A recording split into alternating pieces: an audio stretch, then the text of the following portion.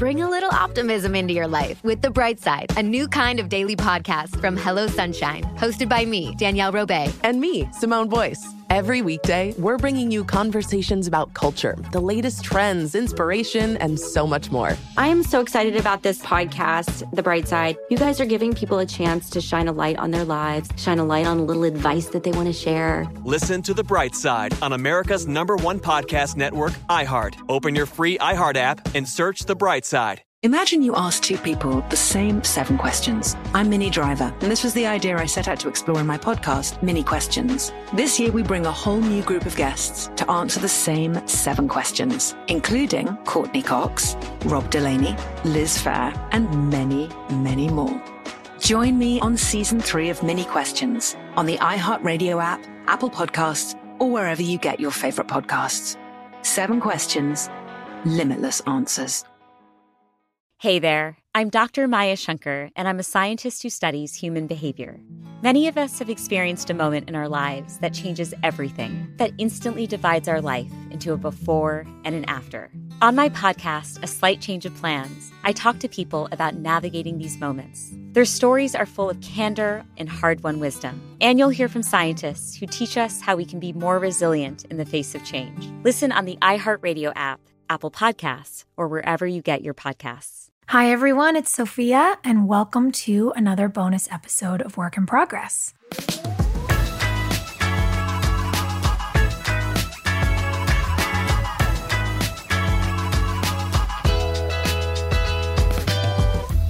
In all of my regular episodes, we get to delve deeply into what my guests are up to, but I don't get to talk as much to all of you directly or talk to you about what's going on in my head. So that's really been the idea behind doing these episodes every so often. And for this exclusive, I thought I would tell you guys about some of my favorite organizations and activism opportunities. And the reason we decided to focus a whole episode on this is that I get so many amazing questions from all of you about where to start, where to find an organization you're passionate about or a cause you're passionate about, how to begin donating time or available funds or your energy, your attention, your platform to things that matter to you and that matter to the world. And I thought it would be really nice to answer some of those questions, especially the ones that pertain to specifically getting involved in causes. And I've been keeping a running list of these in my notebook. So all of the questions I'm going to get to first are essentially an aggregate of the things you guys ask me the most. So before I talk about my inspiration, I just want to say how inspired I am by all of you. The fact that so many of you DM me, tweet me, ask me questions on Instagram about dedicating yourselves to your community and making the world around you a better place basically just reinforces the feeling I have that my audience is the best audience. So you guys rock, and let's get to it.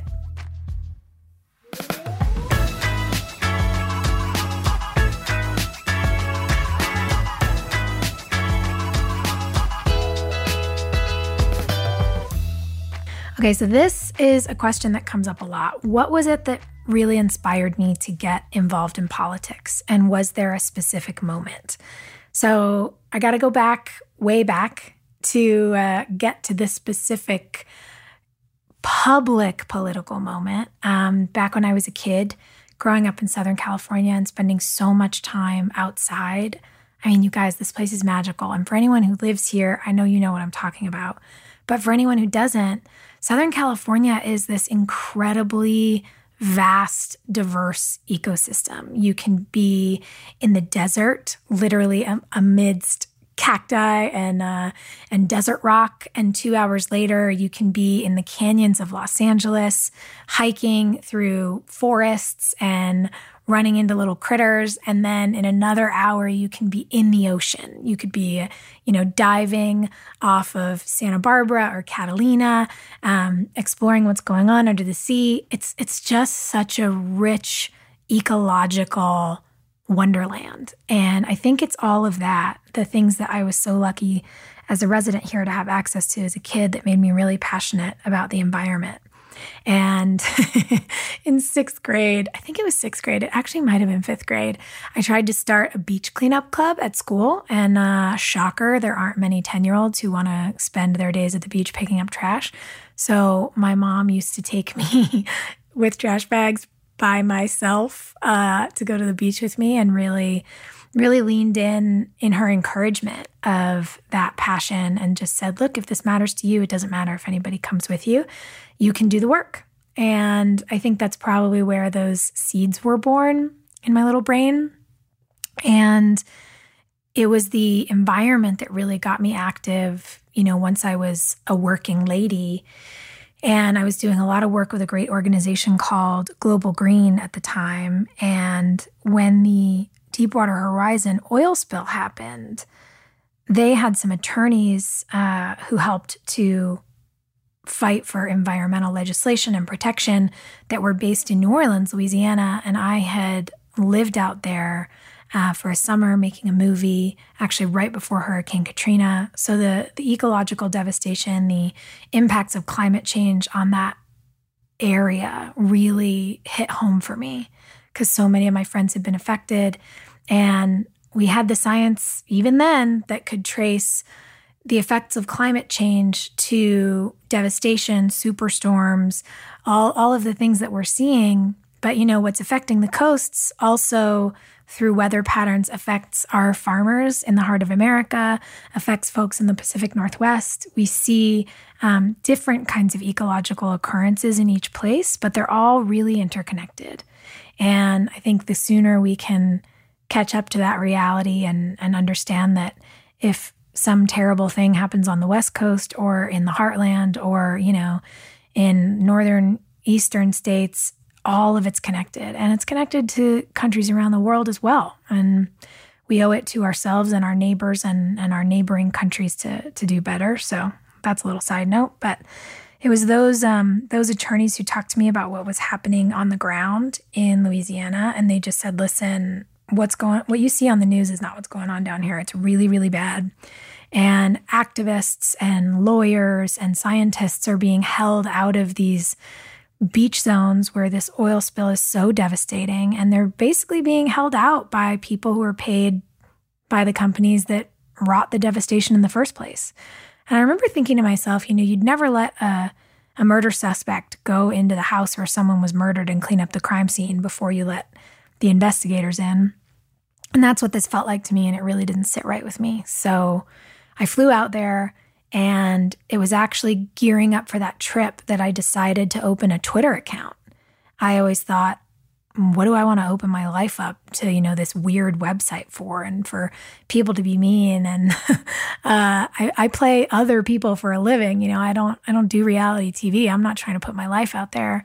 And then I realized, if there's people impersonating me on Twitter, and by the way, like early Twitter days, folks who were pretending to be me in accounts, y'all didn't spell check. And my people know me better than that. So that's on you. But I realized that opening a Twitter account, in all seriousness, could be a really excellent way to disseminate information. I could essentially run it like a news channel. I could go down to Louisiana and tell the truth about what was happening to the communities of fishermen and the coastal communities that were so affected by this horrible event. And so I did. And that was really the start of the way so many of you know me as an outspoken political activist, because I took to social media to do the work I'd been doing behind the scenes, to have the conversation I'd been having in like-minded communities of activists around my dinner table at home. I took it public with all of you, and you all have been so incredible to do this with. So thank you for caring about the planet and about people. And yeah, that was my very specific moment. So there's this incredible John Muir quote, and he's one of my favorite writers and thinkers on nature in general. And he says, when we try to pick out anything by itself, we find it hitched to everything else in the universe. And when I think about what that means, I think about the image of, pulling a thread in a sweater, and then, the whole sweater comes undone. the planet is deeply connected, and environmental justice and focusing on issues of gender and, the elevation of women, stopping the subjugation of women, led me to everything else. Environmental justice is racial justice. Justice for women is environmental justice. It is racial justice. Everything exists in a nexus where it's connected. And so many times, places that are harmed have the same types of communities of people that are harmed. And people ask me a lot about, how can you be so into all these things? You can't really care this much about all of these things. And the thing I try to illuminate for people or teach people is that all of these things are actually the same. They're all one long connected thread. There is a through line in all of this. And that through line is us. And the systems that oppress us and the systems that do more harm to certain communities than others, the systems that don't value the environment, the planet on which we all live as guests, as being as valuable as us in the moment. And I think there's deeper truth to how we can do this better. I think there's a reality of how we can do this better. And it requires a lot of hope, but it also requires a lot of honest observation of what's going on out there. And those things go hand in hand to me. The honesty, the revelation of fact can be heavy sometimes, but I'm also very hopeful that us genius little human innovators can figure out better ways to do things. So yeah, it all feels connected to me. And that's why I try to hustle so hard for all of us and for this place that we live in. Ooh, next question. This is one I actually often ask guests on my show, and I will go ahead and take a run at it myself. Many of you sent in versions of this question, which said, do you have any advice for anyone who wants to give back but doesn't know where to start? Yes. So what I think is incredibly important, if you have the inclination or the spirit to give back, you're already doing great. You care about the world around you. You are concerned with equity, with human betterment. You have to care about people in their lives to want to give back. So I applaud you for that. And I also will say it's incredibly important for all of us, and it was for myself at the start of this journey, and always to self-interrogate and check in as I'm on it, to make sure that we are helping in ways that don't accidentally do harm. And the reason that I say that is it's important to show up, but also slow your roll. You need to identify, what is it that you care about? What causes really make you angry when you hear about them? Is it environmental injustice? Is it racial oppression? Is it the pay gap for women? What really bothers you? What do you recognize as being patently unfair, unjust? And if you can recognize it, what do you want to do about it? My suggestion is, first, you research organizations, whether it's nationally or in your area, that are working on the issue that you care about, and figure out how to show up.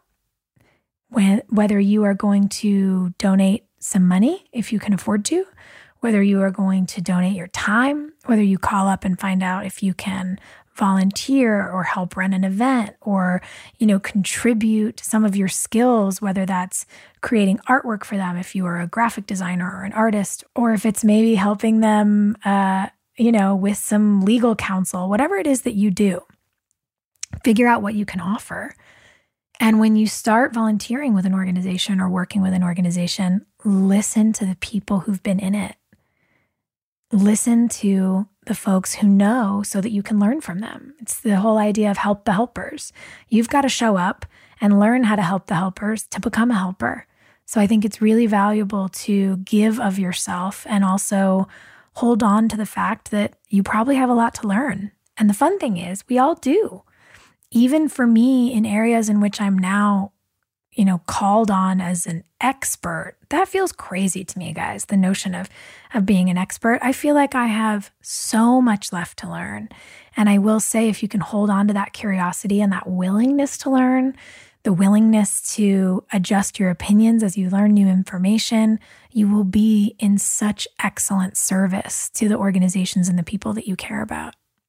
Ooh, this is a great one. What is an issue that you have come to learn more about and appreciate as a result of hosting Work in Progress? There are so many issues. I think that this question is meant to ask, is there a cause? Is there an organization that you didn't know about? I think, though, the thing that feels really important to highlight, the thing that comes to mind when I read this, is the issue of fear and self-doubt.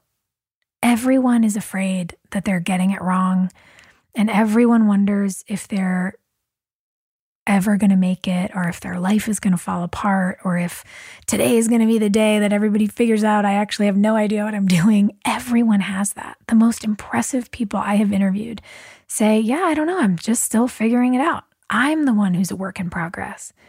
And I think that's something really important to hold on to, especially because in the world we live in, with all of this digital connectivity, we see a lot of people in 2D. And what I mean by that is that we see people on a screen. We see them on Instagram. We see them online. We don't see the complexity of their lives, or the questions they ask themselves, or the ways that they deal with their insecurities or their failures, because everybody has them. Failures are just part of the road to success. We assume everyone else has it all figured out and knows what they're doing, and then it often makes us feel really bad about ourselves.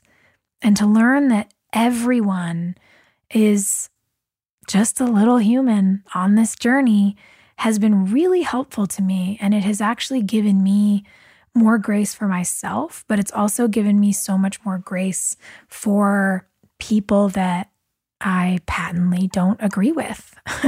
And even for some of the leaders who I'm so angry at, the people who peddle disinformation, who've made people feel afraid of science and medicine, who just plain lie.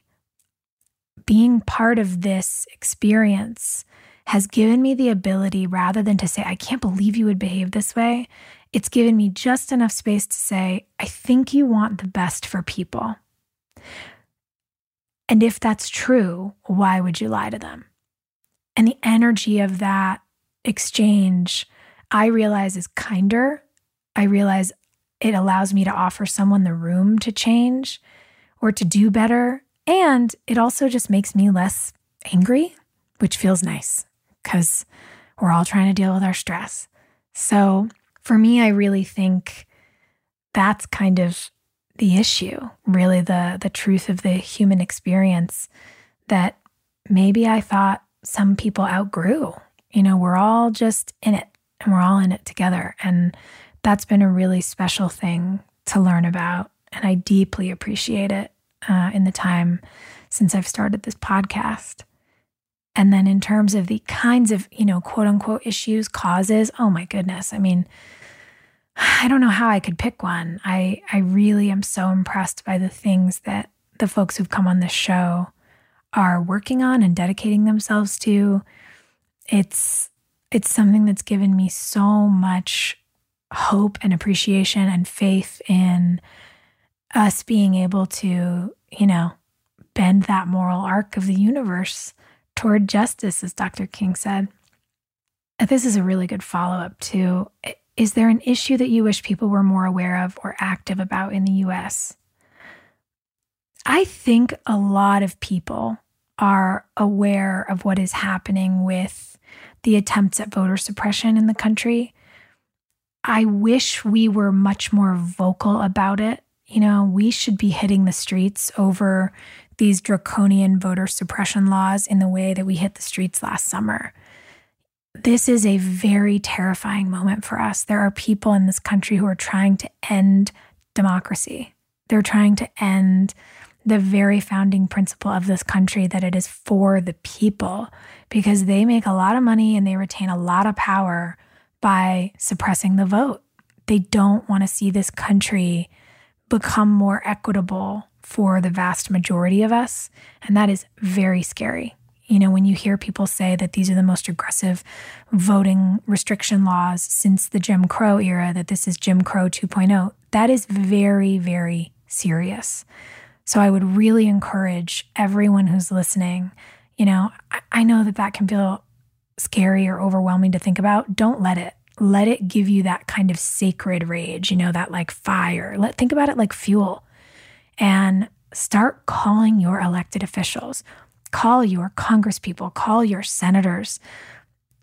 Jump on the petitions that are circulating around the internet to end this stuff, that are calling on the government to take action. Call on senators to end the filibuster so that we can achieve better democratic practices for everyone in this country. That's the whole point of living here, is that everyone gets to vote, everyone gets to participate. And the idea that we're trying to disenfranchise our citizens, in many areas our most disadvantaged citizens, by taking away their right to vote, it's just unacceptable. It's unacceptable. And there is a lot we can do about it. And it's really important to remind people who want to say things like, well, if we nuke the filibuster for this, then what's going to prevent them from doing it to us? They've already done it. Mitch McConnell rammed through Supreme Court nominees after withholding Merrick Garland's nomination for nearly a year. He rammed through Supreme Court nominees by nuking the filibuster to pass those votes. He just said, nope, on this vote, we're not honoring the filibuster. So they do it to us all the time. It's time for us to fight fire with fire and do it to protect America, not to try to change the electorate and to change who justice applies to. So, you know, light a fire under the asses of your elected officials and tell them to get to work. Actually, these are really related, that last point. And what advice do I have for making a habit of social and political activism? I actually have scheduled in my calendar a weekly call to my elected reps. It doesn't take me very long, you know, depending on the issues that I need to talk about to whoever at their office answers the phone to take notes. I'd say, you know, between 10 and 20 minutes, and I do it once a week. And it's really, really great. Call up and just say, what are we doing about climate? What are we doing about a Green New Deal? How are we prioritizing the ocean? And what's going on with voting? Stand up for us, pass the For the People Act. These are the issues, obviously, that I'm calling about right now. But every couple months, depending on what's happening in the political landscape, they might change. But it's a really, really great habit to get into. And it's been really cool to see my friends with young kids do it when their kids are home and say, hey, this is what we do. This is how you participate. This is how you call the people who are supposed to take care of you and let them know what you care about. And I just think it's such a great habit to get into. So if you use any kind of calendar app on your phone, try plugging it in and then report back to us and tell us how it's going.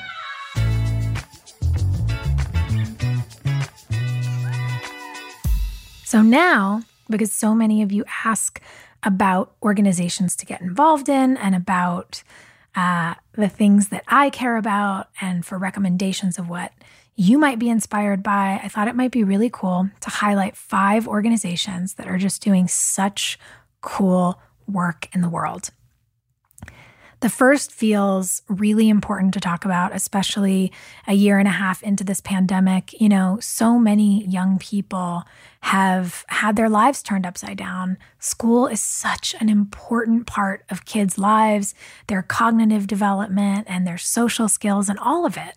And they've had to do school on Zoom. And I will say, shout out to every single teacher out there who has just been doing such great work to entertain the kiddos in your classrooms and to make them feel engaged and loved. It's so special. One of which I have to say, Donovan Taylor Hall, you are such an amazing advocate for youth empowerment. So thank you. The videos of you and your classroom on Zoom really are some of the things I tune into to brighten my day. So shout out to you and to all the other teachers. One of the things that teachers are talking a lot about and parents are talking a lot about is kids' mental health. And I actually think the silver lining of this year, thank God kids are so resilient, by the way, I think one of the silver linings of this year is A, we've seen the ways that kids are managing to continue thriving, and B, we're finally talking about children's mental health and breaking through that stigma. Kids have struggled with mental health issues since long before this pandemic, and for whatever reason, we seemed really nervous to talk about that. And that's where an organization called On Our Sleeves comes in. On Our Sleeves is a national movement to break those stigmas around children's mental health issues. No family is supposed to struggle alone in their journey, and their mission is to provide free mental health educational resources to every community in America to educate families and empower advocates. And they also support access to services by connecting families to trusted local resources. On Our Sleeves launched an incredible initiative called 1 Million Classrooms, and they are working on getting mental health tools into classrooms so that teachers can support their students and also let parents know when a student might be struggling, which is so incredibly important considering that kids in school spend so much time in their classrooms away from their parents. So, whether you are a parent, a teacher, or you have a friend with a kid, check out On Our Sleeves. It is a wonderful organization, and there's a couple of ways to get involved. If you go to their website, onoursleeves.org, there are links to pledge to do one small thing. There are links to plan an event and even to plan a fundraiser. So if you're looking for a way to dedicate your time, this could be a really, really great thing. The Pledge to Do One Small Thing page feels really important. It's all about taking one small action because that's really all it takes to start your journey to become a mental health advocate. And the first action is to start a conversation. So they have a whole list here of what you can do, and it's about checking in with someone, whether it's sending a text or an email, going for a coffee, unplugging at a dinner and having a conversation. Simple everyday conversations when a child has your full attention can really open doors to them revealing what they're going through. You can resolve not to use stigmatizing language, throwing around casual terms like nuts or crazy or even technical terms that seem to have become inappropriate buzzwords like bipolar, can really do a great deal of harm. And so you can watch the words you use and educate yourself about them. And you can perform a random act of kindness. This is one of my favorite things that they do. They inspire all of us to go out and just do something like holding a door for someone, smiling at a stranger or striking up a conversation in line, lending someone a hand. Kindness can really help someone who is struggling, and you can also encourage people to pass that kindness on to others. So check out the website. Like I said, it's www.onoursleeves.org. You can follow them on Twitter as well.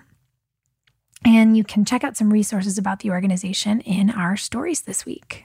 Next up, and this really relates to the conversation we were just having about activism in terms of defending voting. I am a voter. I am actually incredibly proud to say that I am one of the co-founders of I Am a Voter. We are a nonpartisan movement that is aimed at creating a cultural shift around voting and civic engagement by unifying all of us around a central truth. Our democracy works better when we all participate. And there are ways in which we all describe ourselves, right? I am a friend. I am a daughter. I am an actor. I am an activist. I am a podcast host. And I am a voter. Being a voter is actually a huge part of our identity, and it's actually the part of our identity that gives us the strongest representation and also a guarantee that we can uphold democracy, that we can live in a society that functions. And I hope that you guys feel really, really inspired about being civically engaged. I hope that when you describe yourself, you all would say, I am a voter too. You can get involved in a couple of ways. The way that I'm probably the most proud of is that we built a chatbot. And you guys, there's nothing I hate more than getting a bunch of messages that A, I don't need, B, are repetitive, or C, are honestly just annoying. So I helped do this because I wanted it to be great and I wanted it to be really, really, really clean and effective. All of us at the team really oversaw how this thing would communicate with you, and it is literally the easiest. You just text the word voter, VOTER, to 26797. Voter to 26797. Are you doing it right now? I mean, if you're driving, don't do it. But if you're like sitting somewhere listening to this podcast, open your phone, open your text app, and text VOTER to 26797. You will get a quick text message, and the text line will remind you when elections are coming up in your area. It will let you know if your polling place has changed. You can check in and make sure you have not been purged from your voter rolls, which, by the way, huge scandal happening right now. Our chat line will make sure you have exactly the information that you need and none that you don't. So make sure you sign up for your election reminders. You can also go to the website at iamavoter.com, and you can follow us on Instagram at iamavoter. And if you're feeling inspired and you love democracy as much as I do, you can go to the website and donate anything that you're able to. Next up, and many of you know that this is an issue that is incredibly close to my heart, I want to talk to you all about Everytown and Moms Demand. Everytown is on a mission to change gun violence in America. Gun violence touches every town in America, and for too long, life-saving laws have been thwarted by the gun lobby and by leaders who refuse to take common sense steps that will save lives. But something is changing. More than 6 million mayors, moms, teachers, survivors, gun owners, students, and everyday Americans have come together to make change in their own communities and make their own communities safer. Everytown starts with you, and it starts in your neighborhood. By introducing evidence-based solutions in every town, we can end gun violence.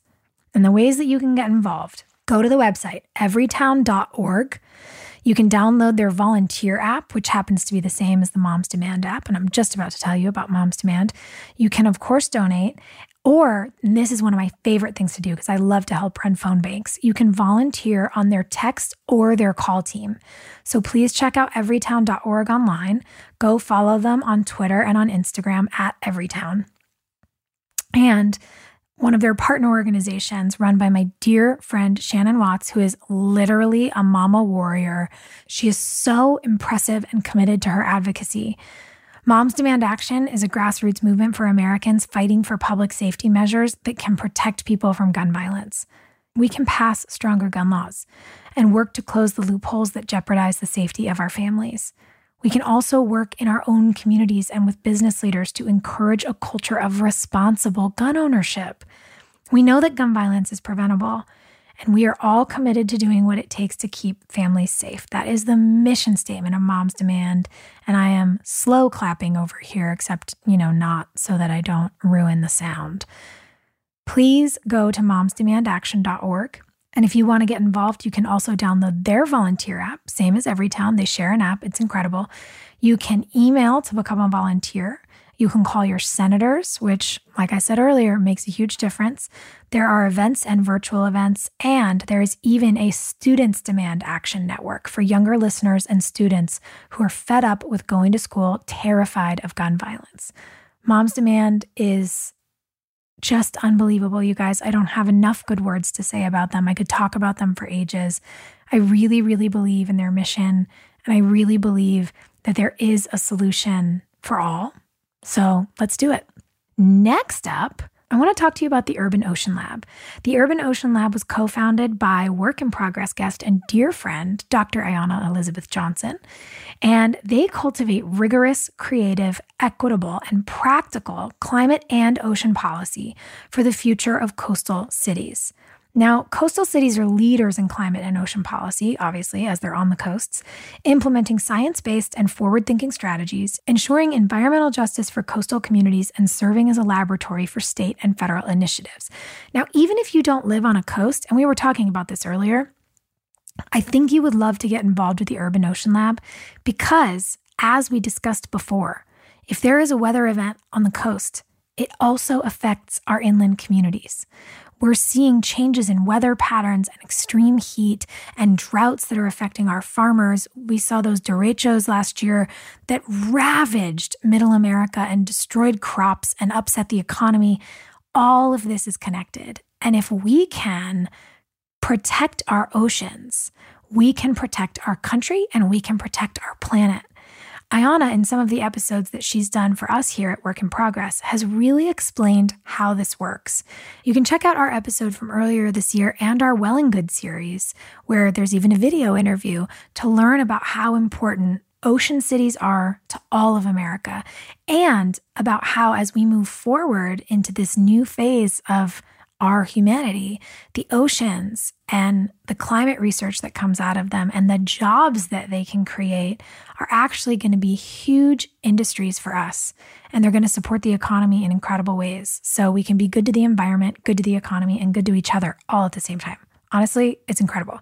So visit urbanoceanlab.org. You can follow at Urban Ocean Lab on Twitter, and you can get involved. They are actually hiring right now, guys. They are hiring project managers in coastal cities. These are paid full-time jobs. So go to urbanoceanlab.org if that sounds interesting to you. You might get hired. You can also donate because they're doing great work, and get passionate about the ocean.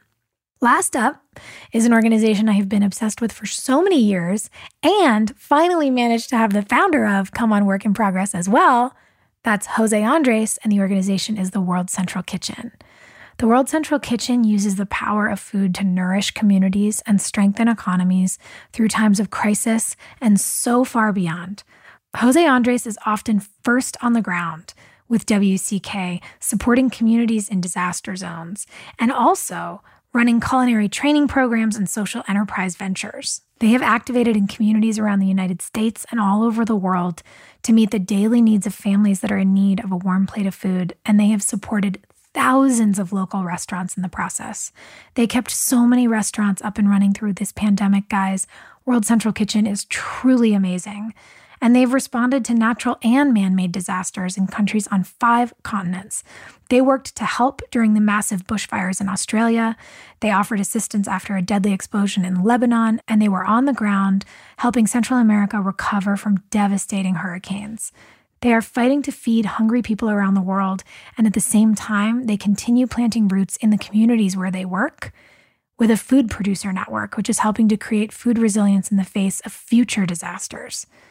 In Haiti, for example, aspiring chefs are obtaining the skills and confidence they need to elevate their careers and the country's tourism sector. They have shown that there is no place too far or a disaster too great for their chefs to show up with a hot plate of food when it is needed most.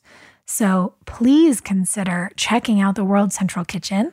You can go to WCK, which obviously stands for World Central Kitchen, WCK.org. You can follow them on Twitter at WC Kitchen, and you can volunteer, you can donate. Also, check out that website because they are hiring right now, and I honestly can't imagine a kinder person to work for than Jose Andres. If you haven't listened to his episode of this podcast, you absolutely should, because I would wager that you're going to feel the same way. So everyone, I hope that this has been an inspiring episode of the show. I hope that those little previews into 5 of my favorite organizations have you furiously searching through Google right now and following people on Instagram and on Twitter, because if you follow these orgs, I promise you're going to get even more committed, even more inspired, and I bet you're going to help change the world. Thank you so much for your great questions. Keep them coming, and we'll see you next week on Work in Progress.